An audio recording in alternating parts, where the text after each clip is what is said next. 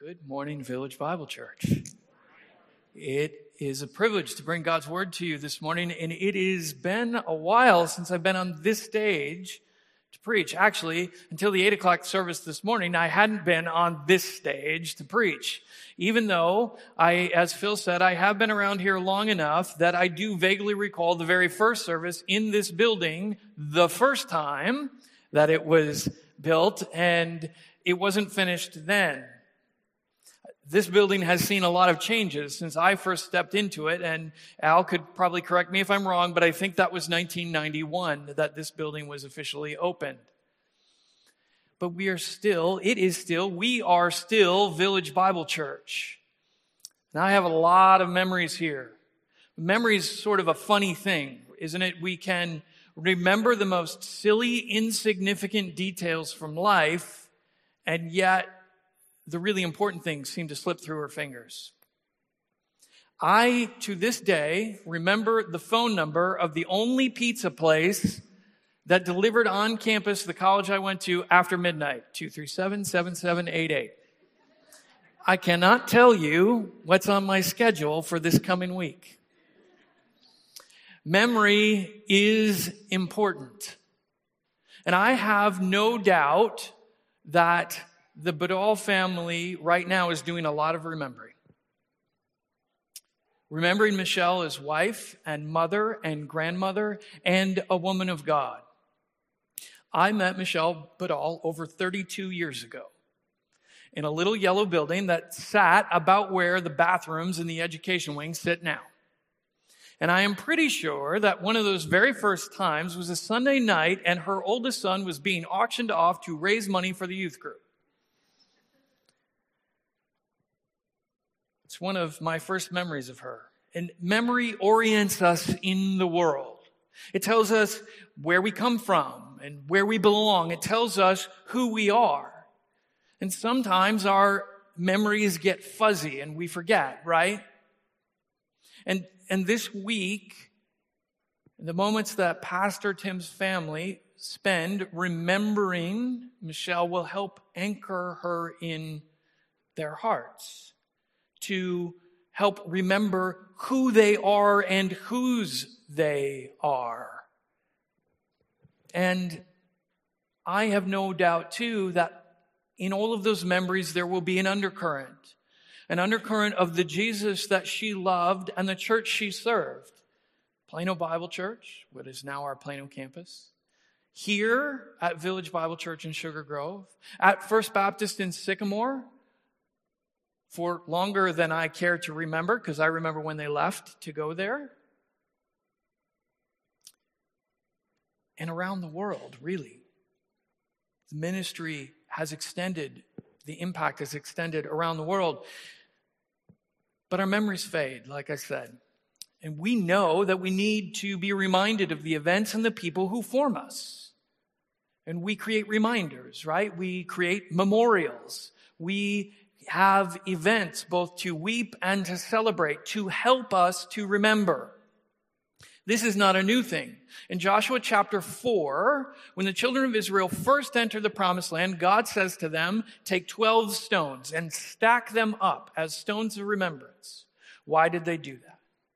They did that so as generations came along, new generations that had not seen what God had done, the older generations could stop and point to something tangible and say, this is what God did for us. Those stones were there so that they could remember. And sometimes all of the business and all of the stuff that we have clouds our memories. We have more resources today than anywhere and frankly anywhen in history. The church has Bible colleges and seminaries and books and pastors and podcasts and conferences and videos, and I could keep going.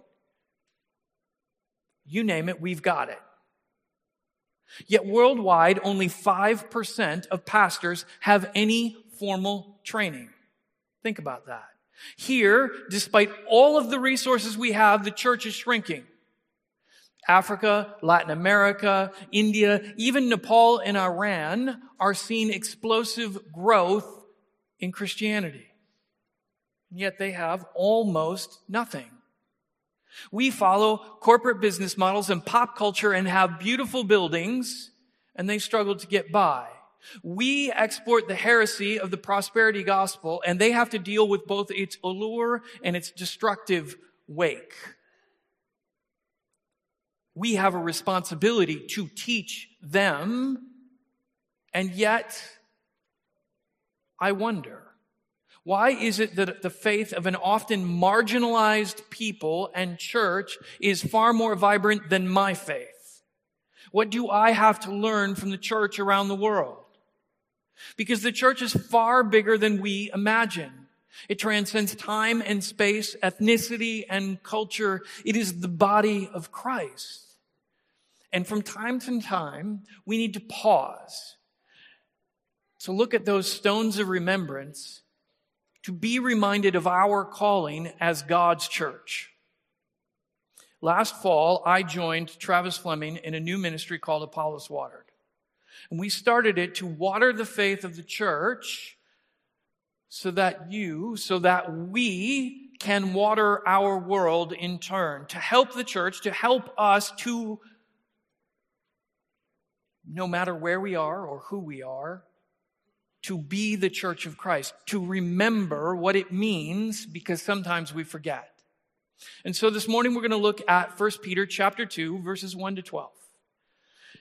And we're not going to go super in depth, but we are going to look at 4 things that will help us to remember, 4 things that will help us to become living memorials to God's calling on us as His church. This is what Peter says. Therefore, rid yourselves of all malice and all deceit, hypocrisy, envy, and slander of every kind. Like newborn babies, crave pure spiritual milk, so that by it you may grow up in your salvation, now that you have tasted that the Lord is good. As you come to Him, the living stone, rejected by human beings, but chosen by God and precious to Him, you also, like living stones, are being built into a spiritual house to be a holy priesthood, offering spiritual sacrifices acceptable to God through Jesus Christ. For in Scripture it says, "See, I lay a stone in Zion, a chosen and precious cornerstone. And the one who trusts in Him will never be put to shame. Now to you who believe, the stone is precious. But to those who do not believe, the stone the builders rejected has become the cornerstone, and a stone that causes people to stumble, and a rock that makes them fall. They stumble because they disobey the message, which is also what they were destined for. But you are a chosen people, a royal priesthood, a holy nation, God's special possession, that you may declare the praises of Him who called you out of darkness into His wonderful light. Once you were not a people, but now you are the people of God. Once you had not received mercy, but now you have received mercy. Dear friends, I urge you, as foreigners and exiles, abstain from sinful desires which war against your soul. Live such good lives among the pagans that though they accuse you of doing wrong, they may see your good deeds and glorify God on the day He visits us." Would you pray with me? Father, I thank you for your church. Thank you for Village Bible Church and the privilege you give us to come and gather together to praise your name and to worship you, to hear from your word. I want to pray a special blessing on the Badal family this week as they grieve, as they celebrate the life and the homegoing of Michelle Badal. I pray that we would continue the legacy that she has shown us. I pray that today, this morning, that you would allow us to see yourself more clearly and a little bit more of how we are to live in light of that fact. And it's in the name of Jesus Christ I pray. Amen. Remembering our calling starts with remembering whose we are. It begins with Jesus. Verse 4 calls Him the living stone, the chief cornerstone. And in verse 5, we are called living stones being built into a spiritual house. That's a temple. That is God's dwelling place on earth. The cornerstone sets the direction for building a building, and it provides the foundational support. The entire building is built on it. The church is built on Jesus. And if the church is not built on Jesus, it will fall. And frankly, it's not really a church after all. What we build our lives on sets both the direction that we walk on and determines whether or not we will be able to stand when difficult times come. Peter, in this passage, quotes both the Psalms and Isaiah about Jesus, the chief cornerstone, the stone the builders rejected. And left to our own devices, we do not pick Jesus. We reject him. And we need to remember that about ourselves, right? We too are inclined to go our own way, to build our lives on other stones. We want to claim our own authentic identity. And Paul corrects us in this in Galatians 2, verse 20. I have been crucified with Christ. It is no longer I who live, but Christ who lives in me. And the life I now live in the flesh, I live by faith in the Son of God who loved me and gave himself for me. Jesus is called a stumbling block, a scandalon, literally a scandal, in part because we don't want to give up claiming, defining our own identity. We think that if we do, we will become less than who we are supposed to be, something false. Here's the problem with that, the irony in that. It is only when we give up trying to create, to define our own identities that we can't live up to anyway, that we can become who we are truly intended to be. Because as Genesis 1:26 tells us, we were created in God's image, not our own. We belong to him in the first place. This is not an easy thing. It is a hard thing, but it is a necessary thing. Verse 9 says, we are a people for his own possession. We belong to Jesus, not to ourselves. The Psalms regularly refer to Jesus as a shepherd. God is a shepherd. And his people is a sheep of his pasture. Psalm 23, Psalm 100. And the prophets do the same thing. Matthew 9:36. Jesus has compassion on the crowds. Why? Because they are like sheep without a shepherd. In John chapter 10, he calls himself the good shepherd. I am the good shepherd who lays down his life for his sheep. That should tell us something both about the Savior we claim and our responsibilities as his church. Because as much as we are Village Bible Church, before we are that, we are the church of Jesus Christ. And when we identify, even with good things, great churches, or great people before Jesus, we have a problem. Paul, in 1 Corinthians, reminds us of this. The church at Corinth had problems. Factions were arising. And Paul says, what then is Apollos? And what is Paul? Only servants, through whom you came to believe, as the Lord assigned each his task. I planted the seed, Apollos watered it, but God has been making it grow. So neither the one who plants nor the one who waters is anything, but only God who makes things grow. When we put ourselves in this camp or that camp, even the camp of an apostle, we run the risk of forgetting that we belong to Jesus first. He is the chief cornerstone. And even Christian leaders are going to let us down. And we have seen examples recently and repeatedly. But we don't belong to them. We belong to Jesus. And when you and I are tempted to falter because of what happens with other people, we need to remember that. We belong to Jesus. When we look around at a world that seems to have gone mad, when we feel trampled on or are tempted to be afraid and only look at things through the lens of our own perspective of what we like, we need to remember we belong to Jesus. The things that we think, the things that we believe, the way that we live our lives, it needs to be built on Him because He is the chief cornerstone. And we have to ask, am I building my life on self or on the Savior? And to do that, we need to remember what He taught. Verse 8 said that the rejectors stumble because they don't obey. And verse 9 starts, but you, as in, you should not be like them. Jesus' number one thing that He taught was not rules, not regulations, not money, not heaven, but the kingdom of God. You see, the Jews in the first century had a problem. They had lost their kingdom. The pagan Roman Empire ruled. Pagan Greek thought controlled the social world of their existence.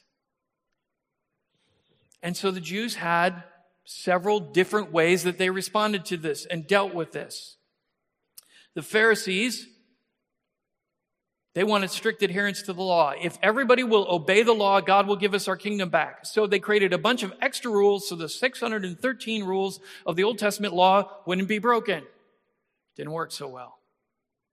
The Sadducees became largely Greek in their thinking. They denied the resurrection. They became rich and powerful and ruled the temple. The Essenes were a group that we don't know much about, but they basically said, we're out. And they retreated into their own desert communities. And then you had some Jews like Matthew, tax collector, works for the Romans, or Simon, the Zealot. The Zealots were a political party in the first century Palestine that were dedicated to the violent overthrow of the Roman government. They were a essentially separatist militia. You see, in the background of all of that, Jesus comes onto the scene. And He says, repent, for the kingdom of God is at hand. Matthew 3 and 4, and Mark 1 and Luke 4. And in Luke 4, Jesus specifically says He is called to preach the good news, gospel of the kingdom of God. And everyone is excited. Yes, the kingdom of God is here. So excited that you get a Roman collaborator and a Jewish insurrectionist together following Jesus in the inner circle. Think about that. But there is a problem. Jesus has just made a profoundly political statement. The kingdom of God is at hand. And then He proceeds to show both in His actions and His teachings for the next 3 years that this is a different sort of kingdom. Famously, in His trial before Pilate, Jesus says, my kingdom is not of this world. Not so famously, in Luke chapter 4, verses 16 to 20, at the very beginning of His teaching ministry, just after the temptation in the wilderness, we read this. He went to Nazareth, where He had been brought up. And on the Sabbath day, He went into the synagogue, as was His custom. He stood up to read. And the scroll of the prophet Isaiah was handed to Him. Unrolling it, He found the place where it is written, the Spirit of the Lord is on me, because He has anointed me to proclaim good news to the poor. He has sent me to proclaim freedom for the prisoners and recovery of sight for the blind, to set the oppressed free, to proclaim the year of the Lord's favor. Then He rolled up the scroll, gave it back to the attendant, and sat down. That's when He starts to teach. The eyes of everyone in the synagogue were fastened on Him. He began by saying to them, today this scripture is fulfilled in your hearing. The year of the Lord's favor is the year of Jubilee from Leviticus 25. This is the year that debts are canceled, slaves are free, and land goes back to its original owner.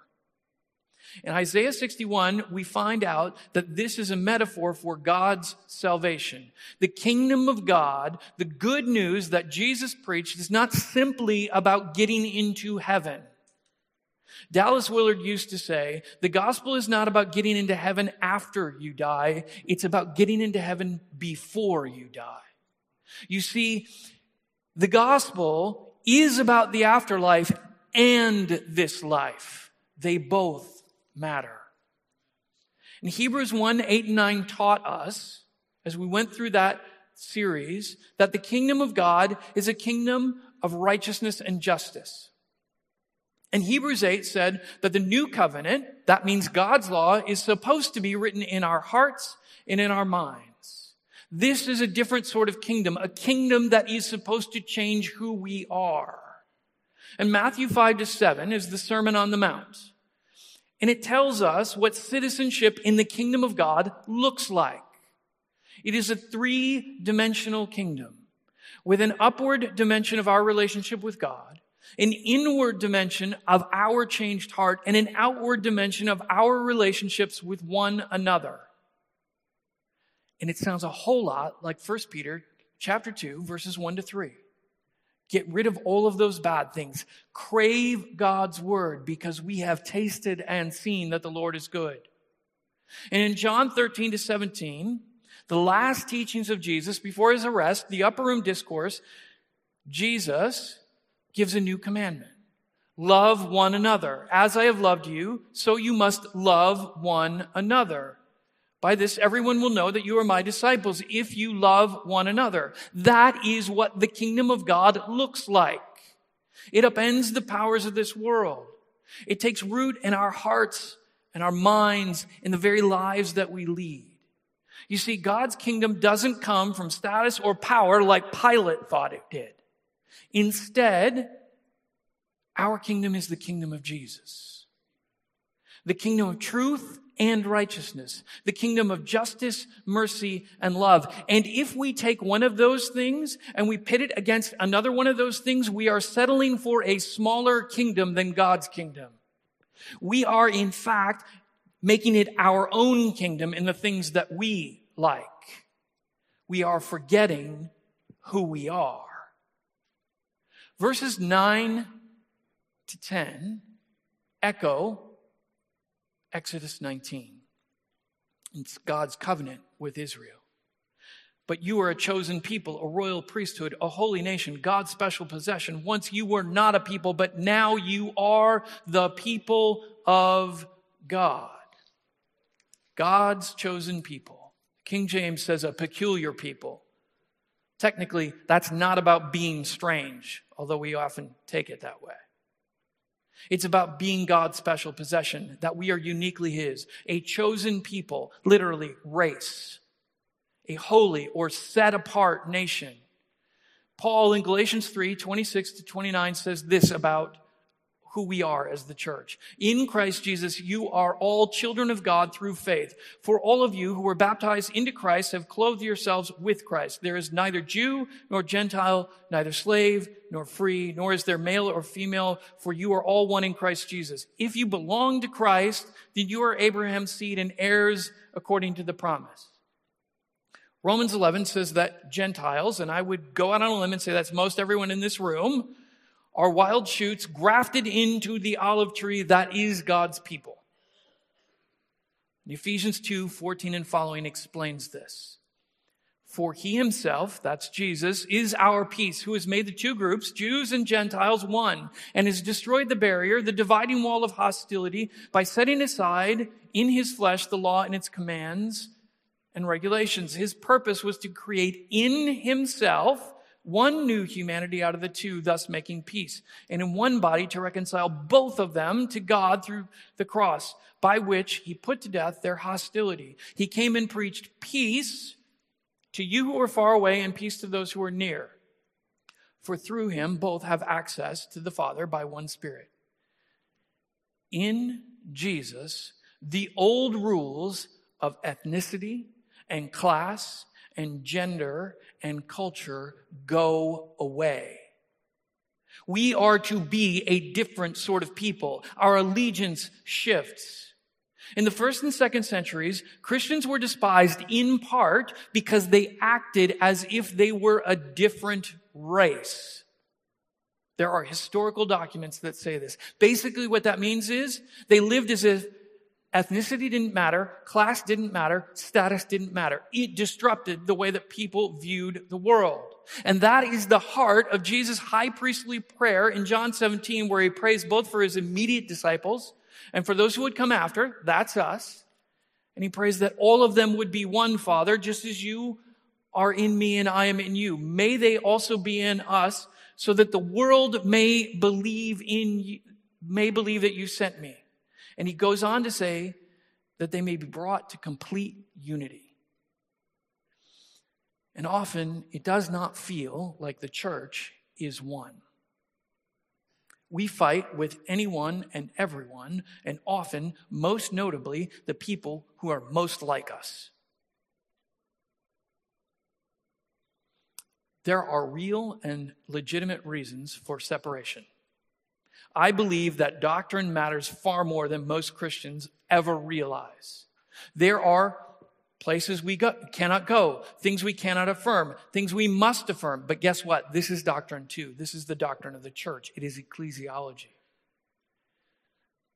How can we be a royal priesthood whose job it is to mediate between God and humanity if we don't show that we are one, if we do not love one another?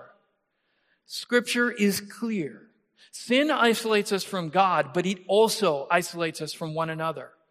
And Jesus frees us and paints a glorious picture of redemption in and through our wondrous, broken, diverse, new race that is united in Him.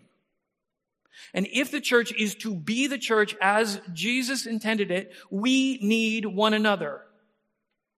We need to learn as well as to teach. We need to learn from people not like us. Look at our Aurora campus.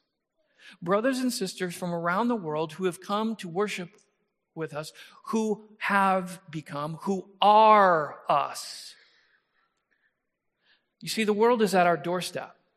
It is in our businesses, in our schools, in our neighborhoods. It is in our pockets. And it is waiting to see if we will live out who we say that we are. The Roman world despised the church in part because they actually lived out their faith. And today I am afraid that too often we are despised not because we live it out, but because we don't. What would happen, for instance, if the church led in the area of racial reconciliation? If we led in caring for those who are not like us, for those who we disagree with,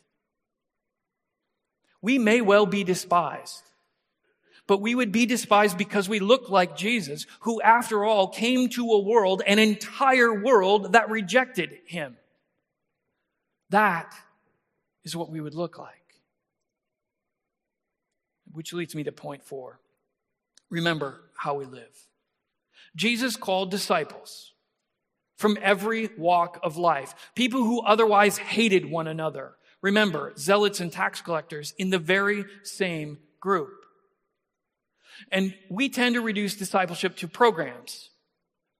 If we are one sort of Christian, the program is about knowing the Scripture, knowing doctrine.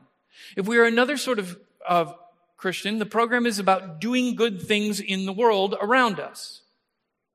Right? Neither are bad things, but neither on their own shows us what a disciple is.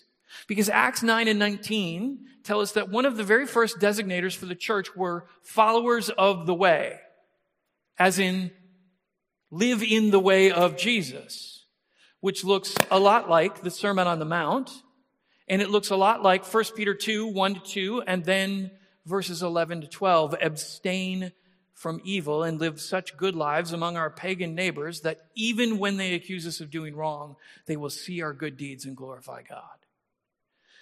In Matthew 22, Mark 12, and Luke 10, Jesus is asked, what's the greatest commandment? And his response comes straight out of the Old Testament.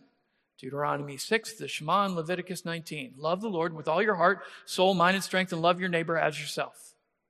And Matthew adds, all the law and the prophets hang on these 2 commandments. As in, they summarize the entire law.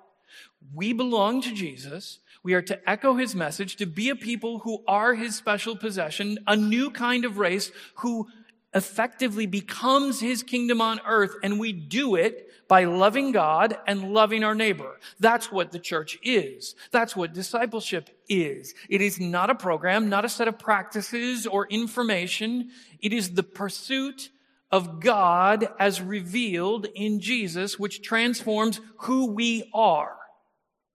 And then he sends us on a mission.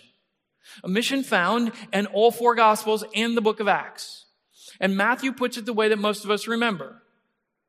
Go, therefore, and make disciples of all nations, baptizing them in the name of the Father and the Son and the Holy Spirit, and teaching them to obey everything I have commanded you. I can hear my professor, Elmer Towns, reciting this in Greek. Mathatusite pantate ethne. He liked to do that. Ethne. Ethnic groups. People. It doesn't matter who we are or where we are. This is Jesus' command to us. And for most of us, that sounds really scary. I can't do that. But we need to remember, this is not the first time Jesus sent out his disciples. In Luke 10, he sent out the 72, way bigger than the 12. And guess what? After that point, they still messed up. We know this from Scripture. They still got things wrong. But as that prayer we heard earlier said, he was in them, and it's all about him, not about us anyway. Our job is to so be Christ, even in our brokenness, that we show the world what true freedom is. And true discipleship means loving God and loving our neighbor, and then go make more like you. At Apollos Watered, we call it Missio Holistic Discipleship. It's a mouthful. It's pretty simple in what it means. Missio, to send. Holistic, all of life. It is our belief that this is what the church is called to today, in our time, in our space, whether we are in Sugar Grove or Singapore, the U.S. or Uganda. This isn't a do we have to type of calling. This is a we get to type of calling.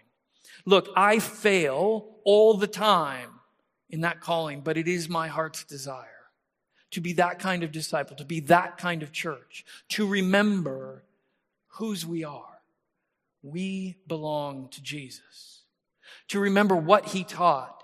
The kingdom of God is here both now and in eternity. To remember who we are. A peculiar people, a new race set apart to and for God, and how we are to live. Disciples sent into every area of life to love God, to love our neighbor, and go make more like us. When we do, we become living flesh and blood, stones of remembrance, a memorial, a temple to the one who saves us. A temple that causes even those who accuse us to bless the name of Jesus.